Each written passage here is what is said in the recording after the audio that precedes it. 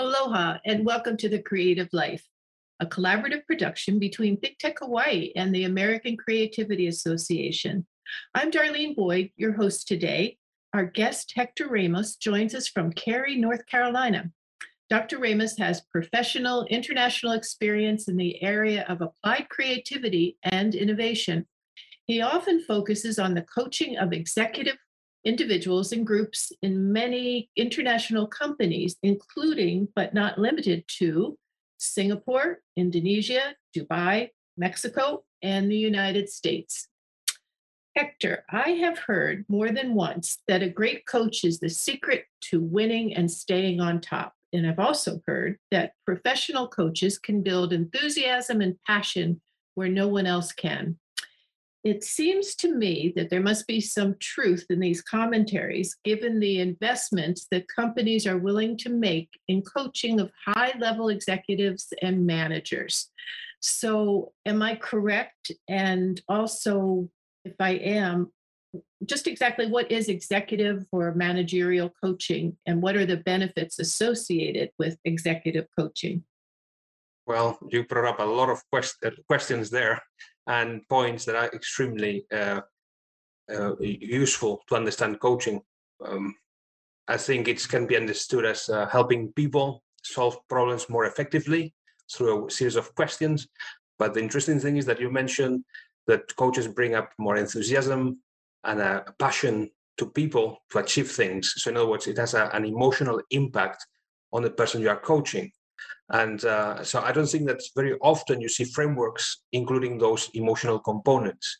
Now, one of the things I can tell you is that people have a lot of potential, and in their jobs, they don't always use all the potential or the abilities they have, Mhm. especially thinking abilities. So a coach does this type of work, that it's tapping into the abilities not used, and so that people can surprise themselves with the performance. I did not know I could do so much, or I could do it so well. So a coach is supposed to do that, to facilitate better performance. I like that, Hector. I know there's somewhat of a myth involved, or I should say, when the gossip machine gets going in an institution or perhaps in a corporation, and somehow it leaks out that someone has a coach, immediately the gossip starts to go, well, there must be, I knew there was something that he couldn't do or she couldn't do. I knew that they needed some help. And then the next question that usually, or the commentary is generally is, aren't they, how much money are they spending to give this person a coach? So tell me how it's determined as to which individual, the real honest to goodness truth as to how is it determined how you identify which individual may need a coach. Well, I would suggest from my perspective, everybody needs a coach. So the whole thing here is that coaches are interpreted or understood in different ways in the market. Someone, as you said, will say, well, this person has a coach. Very likely there's something they cannot do. Well, what if they can do everything, but the coach is there to help them do it better? So that's a different perspective. That's what you call high peak or peak performance coaches. They are not coaches that are helping you to solve areas of lack in your performance, but maybe to develop your potential and what you can do so much better than you could think of. So that is the key thing. So how much do companies spend employing coaches? It really depends on the type of it can vary from $50 to $250, $300 an hour. It depends on the company they engage and the amount of sessions, the amount of people. It's always the package that they can negotiate. But what I know is that there's a great degree of fluctuation in prices out there. But usually, the good thing about coaching is that you can test the effects very quickly. So you don't have to go 1 year doing coaching if in 2 months or 1 month you don't see that it's giving you some sort of hope and some sort of results in terms of what you can get. How available does a coach make himself or herself to a client? Well, this depends on the type of work that the coach is doing, and the amount of efforts that the coachee can put into that relationship and getting things done. Because coaching is always about getting implementation. It's not about just talking about things that could be and never doing anything. It's about getting some results. So some coaches would coach once a week. My experience has been once a month or once every 2 months. But again, because it's highly focused, I get a lot of result in very little time. Would it be safe to assume that if you are the coach and you're scheduled for a once a month kind of thing, if some kind of crisis would come up in that interim, you would make yourself available? Am I correct in thinking that? Yes. Again, that can be part of the contract that you have with the coachee or the coach. So you'll say, well, we'll need you to give this 1 hour coaching every month. But if we find that we need you, can you become available in 2 days? I'm giving you like 2 day notice or something like that, and that can be part of the contract. So this is the Creative Life, and we're here to address things creatively. And so tell us how can creative thinking help coaches deliver greater value? So there are a lot of frameworks for coaching. I can give you one very basic one, which is step 1, goals. Step 2, what is your reality? Step 3, what are your obstacles? And step 4, what is the way forward? So through questions, you can help people understand or clarify the goals that they want to achieve, to understand the information that is most important in the terms of the reality, to identify or uncover what are the most important obstacles, and to select what is the most effective way of moving forward. So as you can see, this way of defining coaching it overlaps a lot with creative problem solving in terms of defining a problem or identifying obstacles or coming up with creative and unique solutions.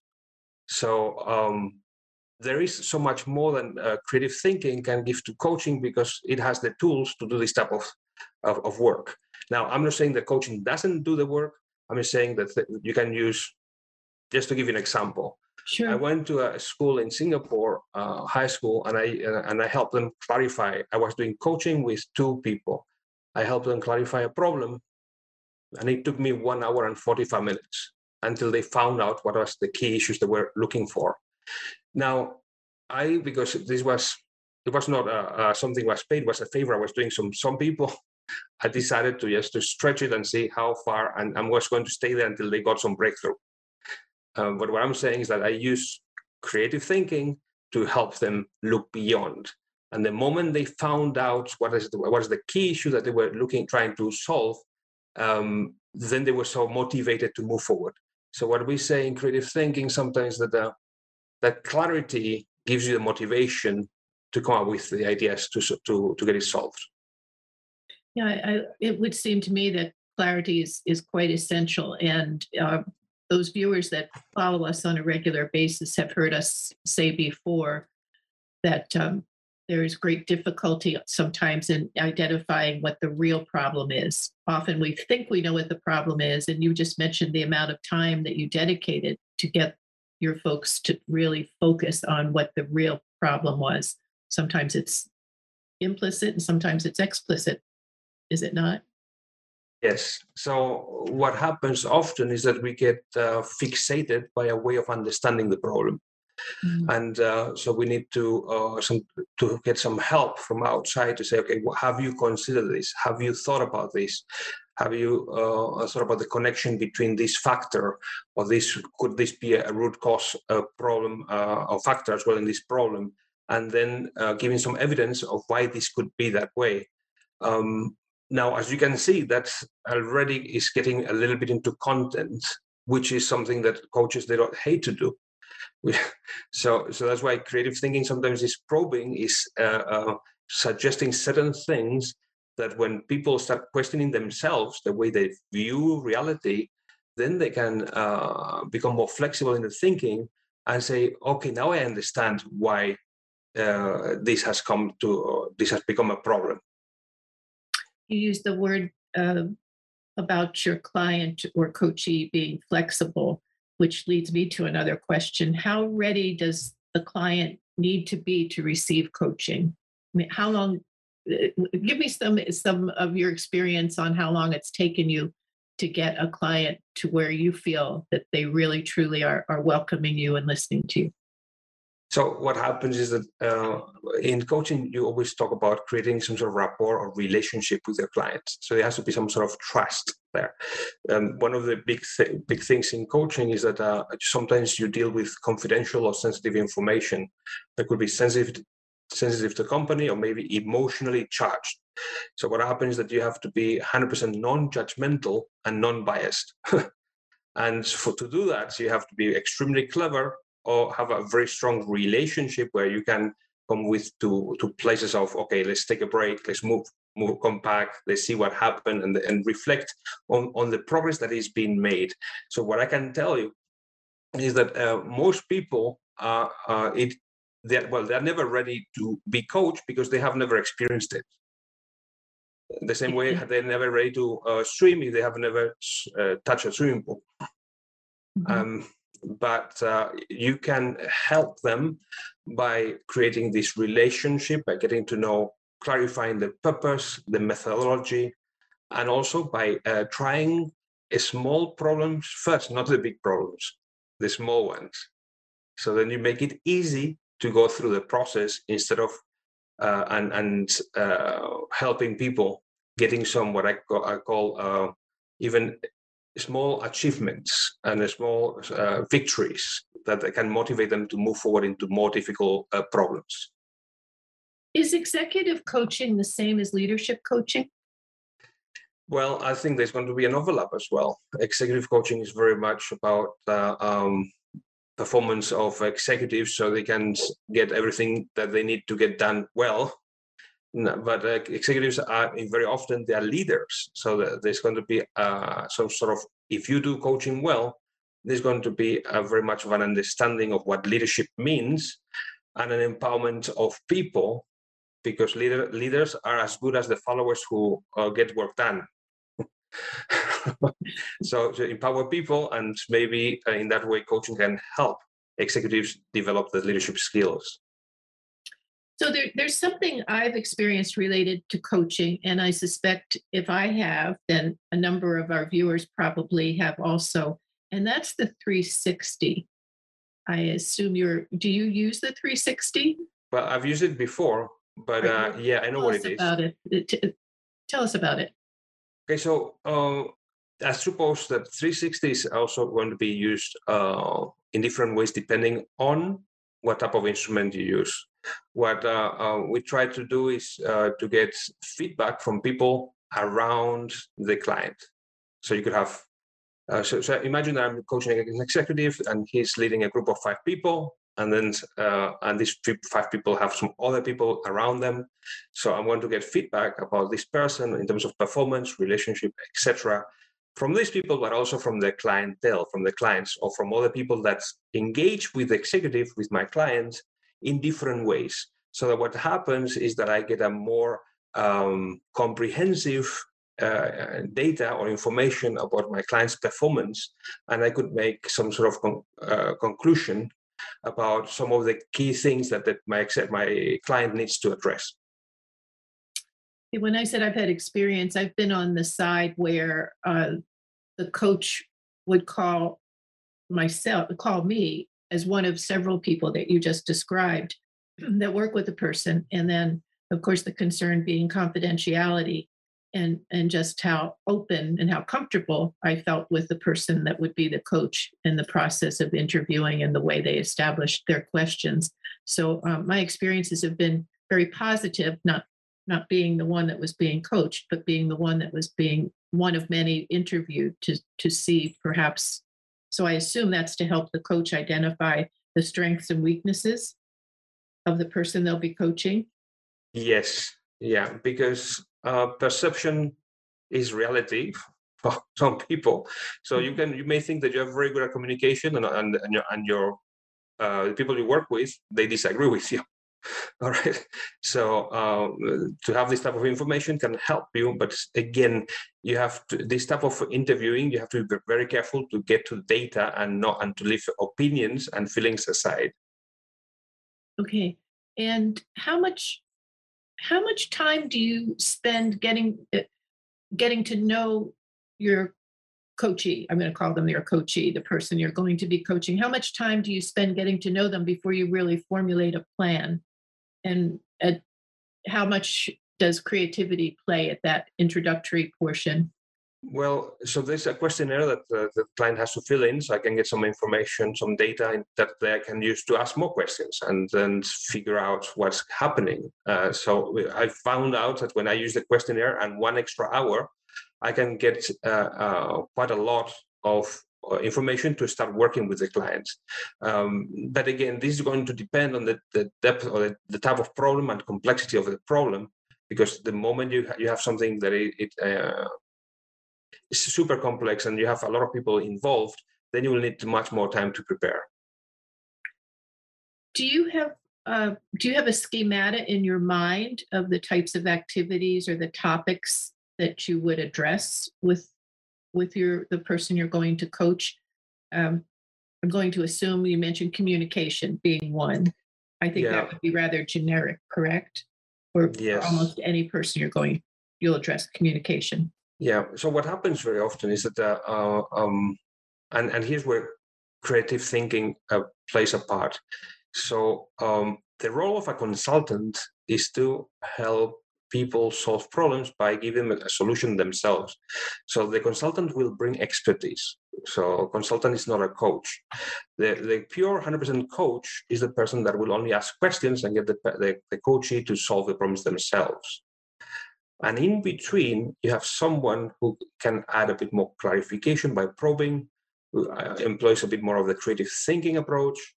And that's what I do. That's where I find that it can give a lot of value. So the whole thing here is clarifying and identifying the goal. What do you really want to achieve? And then what is the information that you need to know about this in order to get it solved? And I find that very often people, they don't have enough information, or the information is not good enough. So that's going to be essential. And what happens is that in creative thinking, sometimes we have thought that just if you identify the problem, you can have it solved. Well, you need to get some data around it as well. So in order to get that data, what tools do you use to get this information? Well, creative thinking, it offers, I use a couple of templates that are available everywhere. I mean, if you just do a bit of research on creative problem solving, and they're also available online. So it's not difficult to know the type of questions about the when, how, who is involved in this, and how are they involved. So you create your own questions around the template. And then you see, once you're asking the question, you see where is you're getting more useful data, and then you dig in deeper that way. If you're getting nowhere, then you move to a different sort of questions, asking some other information about maybe also about the past. How often when did it become a problem? Why was it a problem? And what have you tried to solve it? So a bit of history is also important as part of the information you want to address. Have you tried to solve this, and what results have you got? And again, that's part of the questionnaire that is readily available online for problem exploration. You make it sound so simple, and I know it's not. I'm sure that. Do you have a coach? Do coaches have a coach to coach? I have had well, it's not that I have a coach all the time. I think my wife is my best coach, but. I have had a coach in the past, and so I got to understand, but I've got to some training as well. So I was being a little bit glib about that, saying to you, but as you point out, your wife, it would seem to me that we all have a coach in some manner, and it's probably a special person, that person that you just come home and say, can't imagine the day I had today, and then it goes into a therapy session with that person. Yes, or someone who is going to challenge you to go beyond. Yes, interesting. Since we've moved into the emotional type spirit of coaching, it seems that if someone has a coach, they have a need. Can the coachee, the client, ever be too needy? And if so, how do you deal with a client that is too needy? And I think you might guess what I mean by that they just want to call you every minute and They just want to pour their soul out to you. Yes, sometimes that's going to happen, and so the important thing is to know how to differentiate between coaching and psychotherapy. Mhm. So that's some places where I advise people not to go, but to recommend somebody else who can go there and get better results. Um, I think that the coaching relationship is very much a close relationship, because you need to have a lot of trust to consider not only information but how you assess information, and what are your feelings towards that information. Are you being too critical? Are you being too judgmental? What is your belief system? So when you get into all that, definitely there's going to be some sort of a connection of, well, this coach is really helping me a lot. So can I have access to this coaching more often? And what I suggest is to teach people how to identify certain things, some tools where they can coach themselves. So you don't need the coach. You have the skill to help yourself. And I think that that's much more valuable than having someone being in some sort of an addictive relationship to coaching. I don't know if I'm explaining myself. Yeah, very clearly, yes. Um, you mentioned some areas perhaps that you as a coach would not want to enter to. Might you be able to give us an example of some of those sensitive areas perhaps should not be touched on by the coach? And if so, where would you direct the person to go? Well, imagine that the coachee has had some sort of traumatic experience that has created some sort of a filter or a way of connecting with people where they tend to be either hypercritical about people or very negative, and they, through the coaching experience, they have identified maybe one or two things that they have contributed to this. So I would not go deeper and say, and can you just into the history of the client or the coachee and see, can you tell me a bit more about how this trauma took place? So because that is more of the psychotherapy or the role of psychotherapist. Mhm. Now, what's going to happen is that for minor things, the fact that the people get to verbalize and make some connections, that could bring a little bit of healing in terms of, hey, now I know why I'm such an obnoxious person. I'm going to change this thing. And so sometimes people do change and become a bit more open, because the coaching relationship is a place of openness where you listen to each other, and that can be exported. Maybe I can connect with other people that way. I'm going to become a better listener and listen to emotions, not only to thoughts. Well, I mentioned that we do have a few questions that have. I mentioned to you that there were a few questions that came in before we began the show, and they're really pretty simple ones too so far. How much do coaches make, or how much may a coach make in terms of money? If you create a very good brand and you can connect with people that have appreciate your services, everything, it can go up to $400-$500 an hour. So there are coaches that get paid a huge amount of money. Now, I know many of them, they could get paid from 100 to 200. And some people are starting, they could start with $50 or something. So it really depends on the company that you engage and the type of contract that you have. Are you going to engage them for a whole year? It's going to be 50 sessions, or it's going to be one session for 3 months. So I think that that's going to have an impact as well of how people calculate their rate. What if someone would like to pursue? This is a question that was brought into us. What if someone would like to pursue a coaching career? Do you have some suggestions as to the first steps? Well, you have to identify, do a bit of research online, but also look into, for instance, if you're in a university, look, are there any type of training I can attend? I know that in my university, there's a professor that is teaching people how to coach, and they go through a certification. They take 2 classes and they do that. So that's an additional value. So you may want to look around. The whole thing here is that I wouldn't go when you start, I wouldn't go to something so very expensive. And the reason is that a lot of the coaching expertise is acquired through practice. Mhm. Makes good sense to me. Uh, does it, and this is the last question that I have for you that has come to us. Does executive coaching really work? I think I Yeah, can I mean, the reason it works is because it's an industry is growing. So it's a growing industry, and a lot of people engage and getting great value out of this. But in a structure in an industry that is not so structured, you could have a lot of people doing half-cooked coaching, so not very good, and so it's not going to work every time. But I think that it will give you different types of value, and that's something to explore maybe in the future. But coaching will always provide value, but maybe not the value that you are looking for straight away. I see. But let me just ask, if you feel as a coach that it's just not working, is it your call to pull out, or have you felt that someone asked you to really hang in there with the situation? I mean, for me, I haven't had anyone who has wanted to stop, so they all loved it. But it was also part of a training program. I see. But I understand how this could happen, and that's part of the contract. I will suggest make it clear that if you want to stop coaching anytime, you can do it. That you could call it.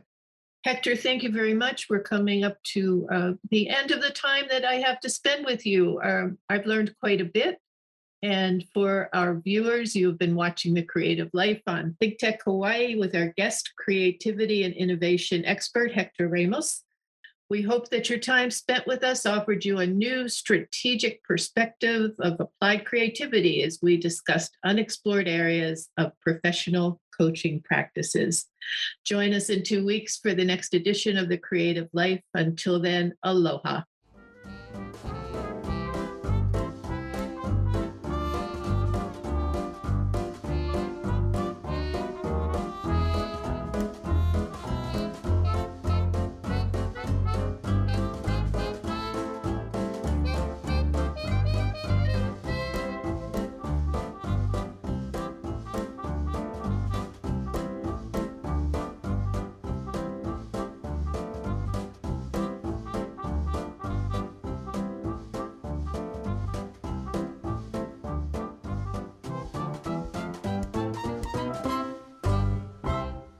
Thank you so much for watching Think Tech Hawaii. If you like what we do, please like us and click the subscribe button on YouTube and the follow button on Vimeo. You can also follow us on Facebook, Instagram, Twitter, and LinkedIn, and donate to us at thinktechhawaii.com.